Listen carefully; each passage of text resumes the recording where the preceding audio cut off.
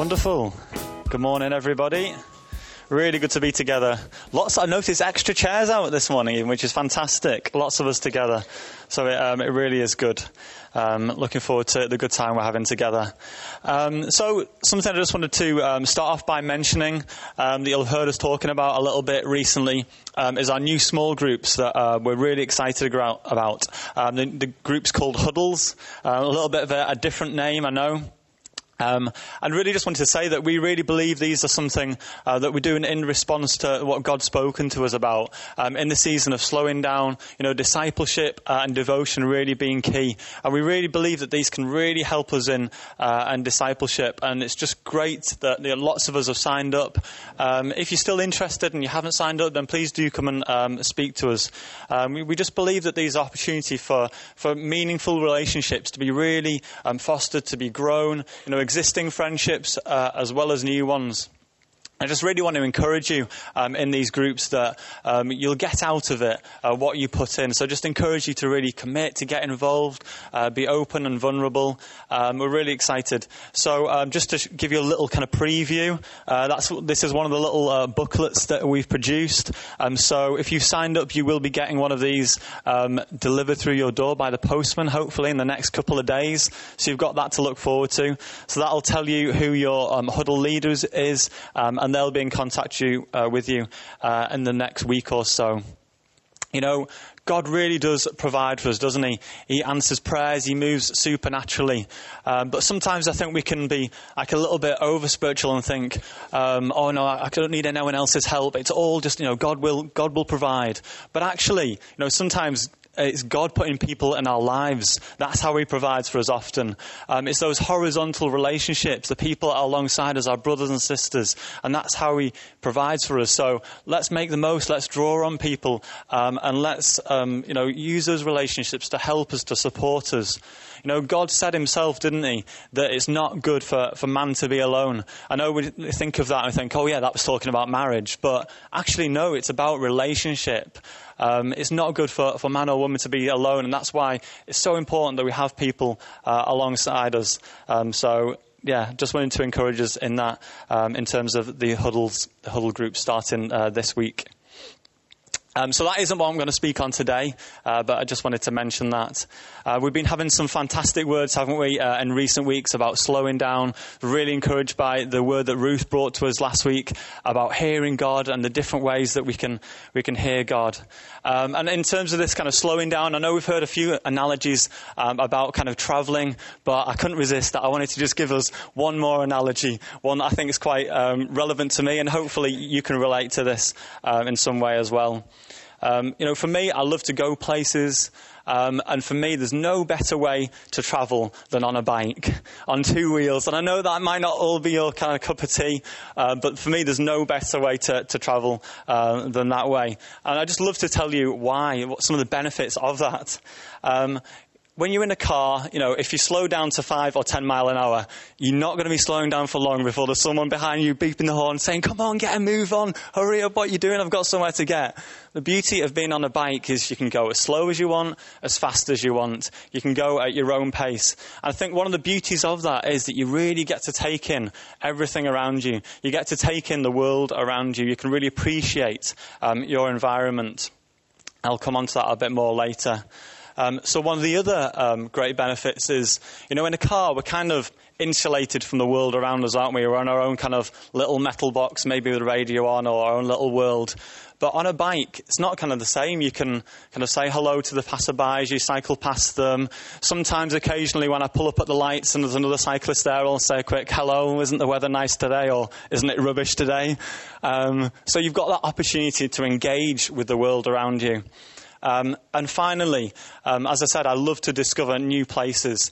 And one of the beauties of being on a bike is that you're not restricted by roads. You can go kind of off the beaten path. You can go down the canal track.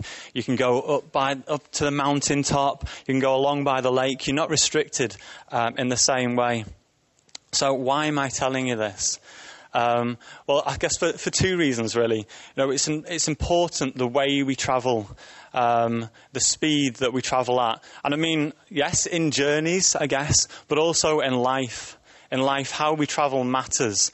And if we can think about some of those things, about taking in the world around us, about slowing down, about being able to engage with the world, I really believe that will be a blessing to us. And that really relates to what I want to speak about today.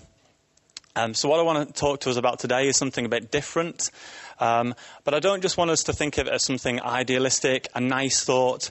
I really want us to encourage us to change a little bit the speed in which we live and the way in which we engage in the world around us. And Ruth actually shared the kind of verse, which is the kind of key verse for me in this message. She shared it last week. So I'm gonna read that again. So you can follow along if you want to in your Bibles or tablet or phone or whatever it is. And this is Psalm 19. Beautiful psalm, one of my favourite ones. Psalm 19, verses 1 to 6. This is what it says. The heavens declare the glory of God. The skies proclaim the work of his hands. Day after day they pour forth speech. Night after night they reveal knowledge. They have no speech. They use no words. No sound is heard from them. Yet their voices go out to all the earth, their words to the end of the world. In the heavens, God has pitched a tent for the sun.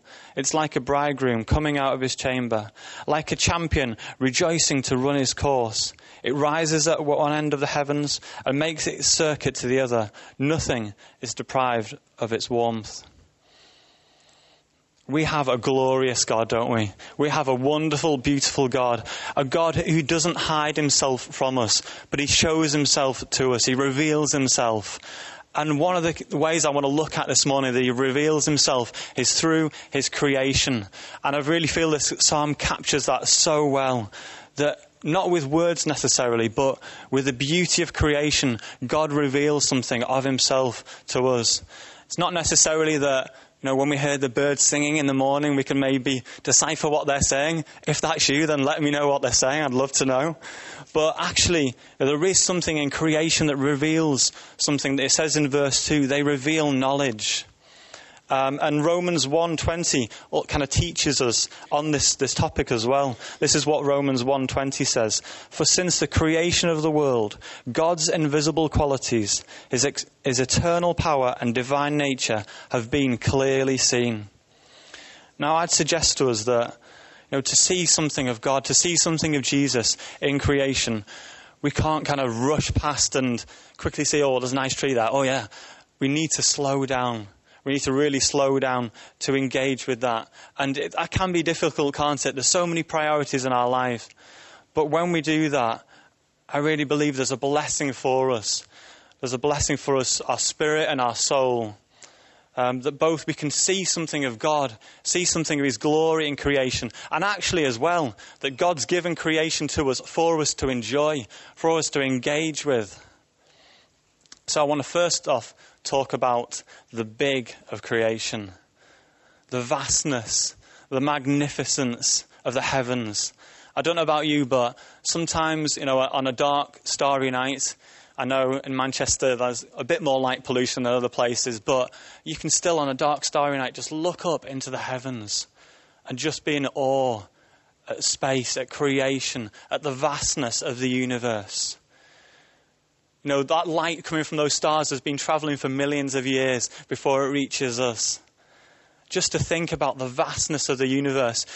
As mankind, we now understand that we are part of a country, that's part of a planet, that's part of a solar system, that's part of a galaxy.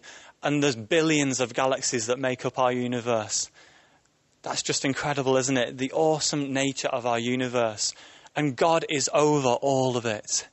He's the author of it. He's the one that set it into motion.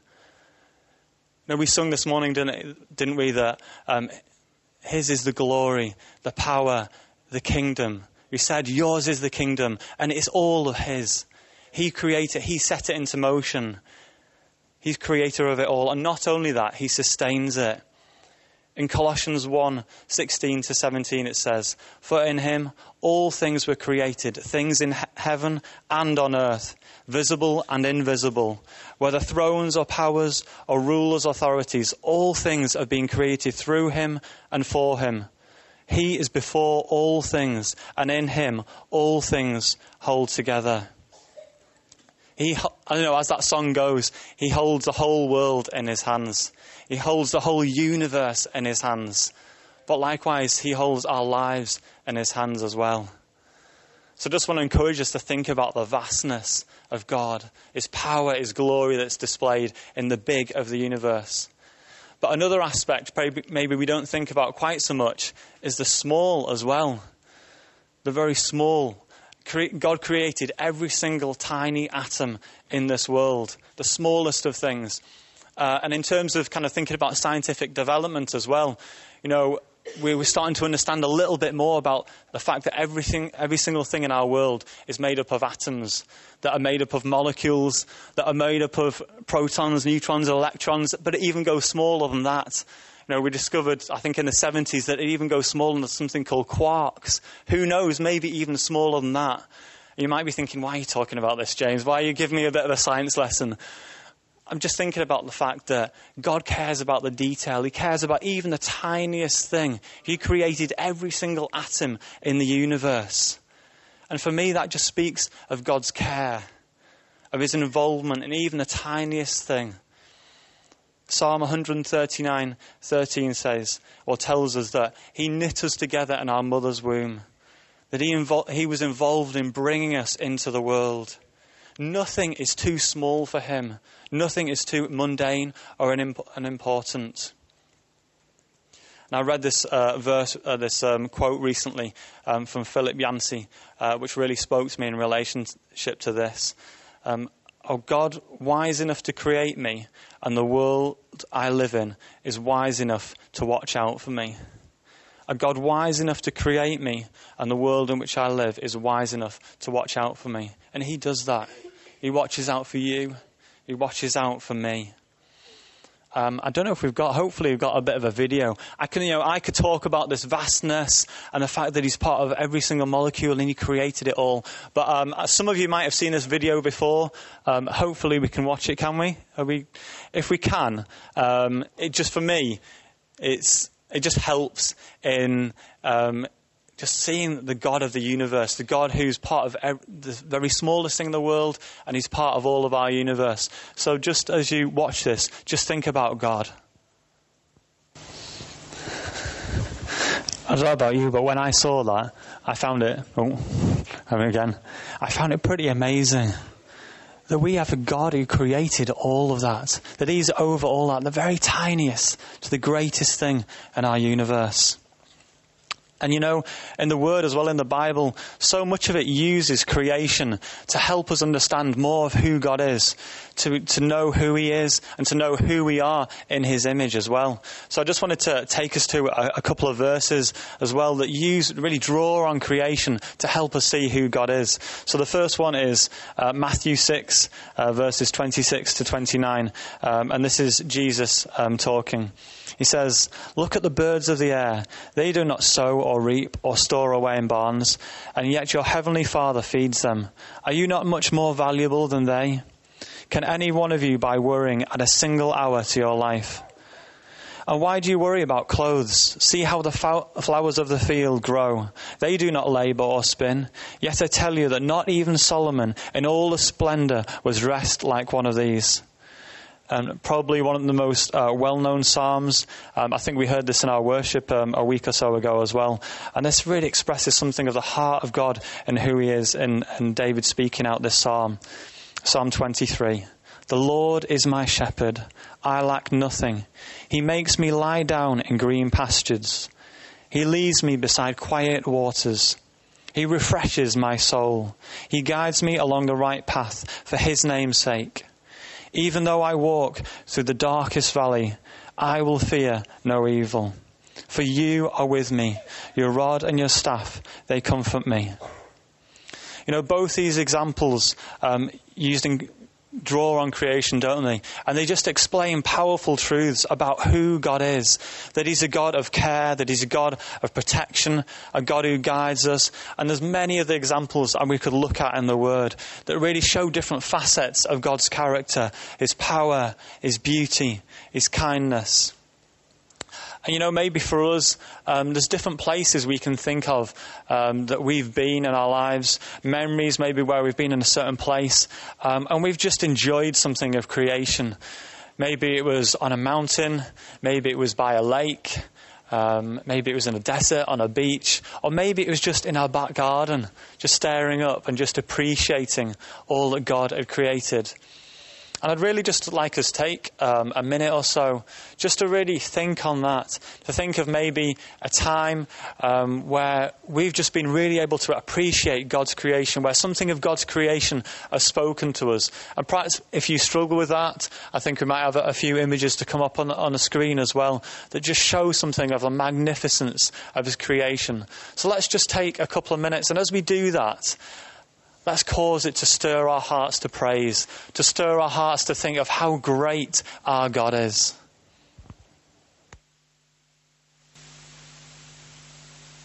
I muted myself. Maybe we could tell each other a little bit later on, perhaps where that place was for us that we thought about. And, in response to this word, you might be thinking, well, I'm not really an outdoor person. Or you might be thinking, we live in a city here. Can we really enjoy God's creation? And what I'd say to us, it's about us engaging with God's creation. And when we do that, it can lift our spirits. It can do our soul good. If you were here for the word that we had a couple of weeks ago, Sarah Lawrence was talking about rest, wasn't she? And just doing nothing. And one of the things she kind of challenged us to think a little bit about as well is, what does your soul good?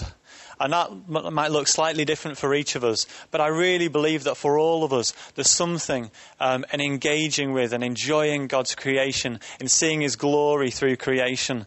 So I really believe there's something for all of that, for each and every one of us in that. And when you thought about that kind of beautiful scene, maybe just a moment ago, maybe, it wasn't the first place that sprung to mind. Probably wasn't Manchester, perhaps. It could have been, but maybe it wasn't. I don't know where it was, but for me, I do love to be amongst the mountains. I love the Lake District. I love where Rihanna's hometown, Merthyr, just to be in the valleys, those beautiful mountains, and just to see the vastness and the glory and look down on the landscape. But we don't need to go that far. We don't even need to go more than a mile from here, really. We are so blessed, even in this part of Manchester, just a mile away from here, in that direction, we have Wythenshawe Park. That is such a beautiful place to be able to enjoy His creation. And if you've never been there, I really encourage you, go there. There's some spectacular scenes. Just walk amongst the trees, enjoy God's creation. I think we might have had a picture of it, but yeah, just if you didn't believe me, it is a beautiful park. It is a great place to enjoy His creation. And for me, yes, there we go. A beautiful, on a lovely, probably a misty morning in Wythenshawe Park. Yeah, for me, there's something in this message as well that really links with our praise for God. I don't know about you, but for me, as I enjoy His creation, something within me stirs. Something within me just wants to thank God, to praise Him for His creation, thinking that He's just over it all, that He's in it all. And we've already heard, haven't we, in the Psalm 19, that the heavens declare His glory. And I just want to briefly read another psalm for us as well, which shows that there's something in creation about declaring His glory, about declaring His praises. And this is Psalm 148. So I'm going to read a little bit of it from the Passion Translation. And I love the title to this that's given to this particular psalm. So in the Passion Translation, it calls it the Cosmic Chorus of Praise. Isn't that a great title? Cosmic Chorus of Praise. It says this: Hallelujah, praise the Lord. Let the skies be filled with praise and the highest heavens with shouts of glory. Go ahead, praise Him, all of you messengers. Praise Him some more, all of you heavenly hosts. Keep it up, sun and moon. Don't stop now, all you twinkling stars of light. Take it up even higher, up to the highest heavens, until the cosmic chorus thunders His praise. Let the entire universe erupt with praise to God. From nothing to something, he spoke and created it all. He established the cosmos to last forever, and he stands behind his commands, so his orders will never be revoked. Let the earth join in with this parade of praise. You mighty creatures of the ocean's depth, echo in exultation. Lightning, hail, snow and clouds, and the stormy winds that fulfill his word. Bring your melody, O mountains and hills, trees of the forest and fields, harmonize your praise. Praise him, all beasts and men and birds and mice and men, kings, queens, princes and princesses, young men and maidens, children and babies, old and young alike, everyone, everywhere. Let them all join in with this orchestra of praise. For the name of the Lord is the only name we raise. His stunning splendor ascends higher than the heavens. He anoints his people with strength and authority, showing his great favor to all his godly lovers, even to his princely people, Israel, who are so close to his heart. Hallelujah. Praise the Lord. Aren't those wonderful words?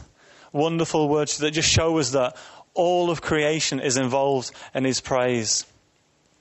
You know, God's purpose in bringing creation and bringing the universe into being was that he might be glorified. And above all, that's about us. It's about mankind. It's about us who are made in his image, about bringing him praise, about glorifying him. And we do that when we recognize who he is with spiritual eyes. And I believe that creation has a role to play in helping us in that. And, you know, I've talked about a number of different ways that could happen. He can show us his power, his might, his care. And I think we do that with quite a lot of creative works, don't we? If we think about it, we can look at a book, a poem, maybe a painting, and we can analyse it. We look at the brushstrokes, we look at the words that the author uses. Rian actually does that in her job. You know, as an English teacher, she helps students kind of analyse literature to understand what's behind, what was the author thinking, what's going on with the author, who was that author. And I think creation in the same way can help us a little bit, just in seeing the glory of God. You know, as we enjoy it, as we appreciate it and marvel at it, we can see something more of God and his glory. But of course, you know, we don't worship creation itself. We appreciate it. You know, if we were to worship it, that would be dishonoring to God. But as we appreciate it, it can cause us to give thanks and praise to him. So my real encouragement to us this morning is that we can spend some time enjoying creation as well. So my encouragement is, you know, slow down, take an opportunity to enjoy that creation. And as you do that, you know, as well, be ready to hear what God says. Be ready to hear what he says to you in your heart. He is an amazing God, isn't he? He is such an amazing God. And there's a song that I particularly love that really speaks of this. I just want to read the words out to us. I don't know, can we sing it together as well, James? What's the title of it again? Indescribable. Can we do that? That'd be wonderful. Yeah, right. I'll read us the words as well, and it'd be great to be able to sing together. Cool. From the highest of heights to the depths of the sea, creation is revealing your majesty. From the colours of fall to the fragrance of spring, every creature unique in the song that it sings, all exclaiming, indescribable, uncontainable, you place the stars in the sky and you know them by name. You are amazing, God. All powerful, untamable, awestruck, we fall to our knees as we humbly proclaim, you are amazing, God. Who has told every lightning bolt where it should go, or seen heavenly storehouses laden with snow? Who imagined the sun and gives source to its light, yet conceals it to bring us the coolness of night? None can fathom. Let's not forget, he's an awesome God of creation, but he's the God who knit us together in our mother's womb, the God who loves us, and he wants to show himself to us. He wants us to experience more of him. He wants us to slow down in life, to be able to appreciate who he is, to know him closer. So my encouragement to us, let's do that. Let's take time to do that as family, enjoy his creation, appreciate his glory. So, let's sing in a moment those words together, and just remember him, rejoice in him, give thanks to him again.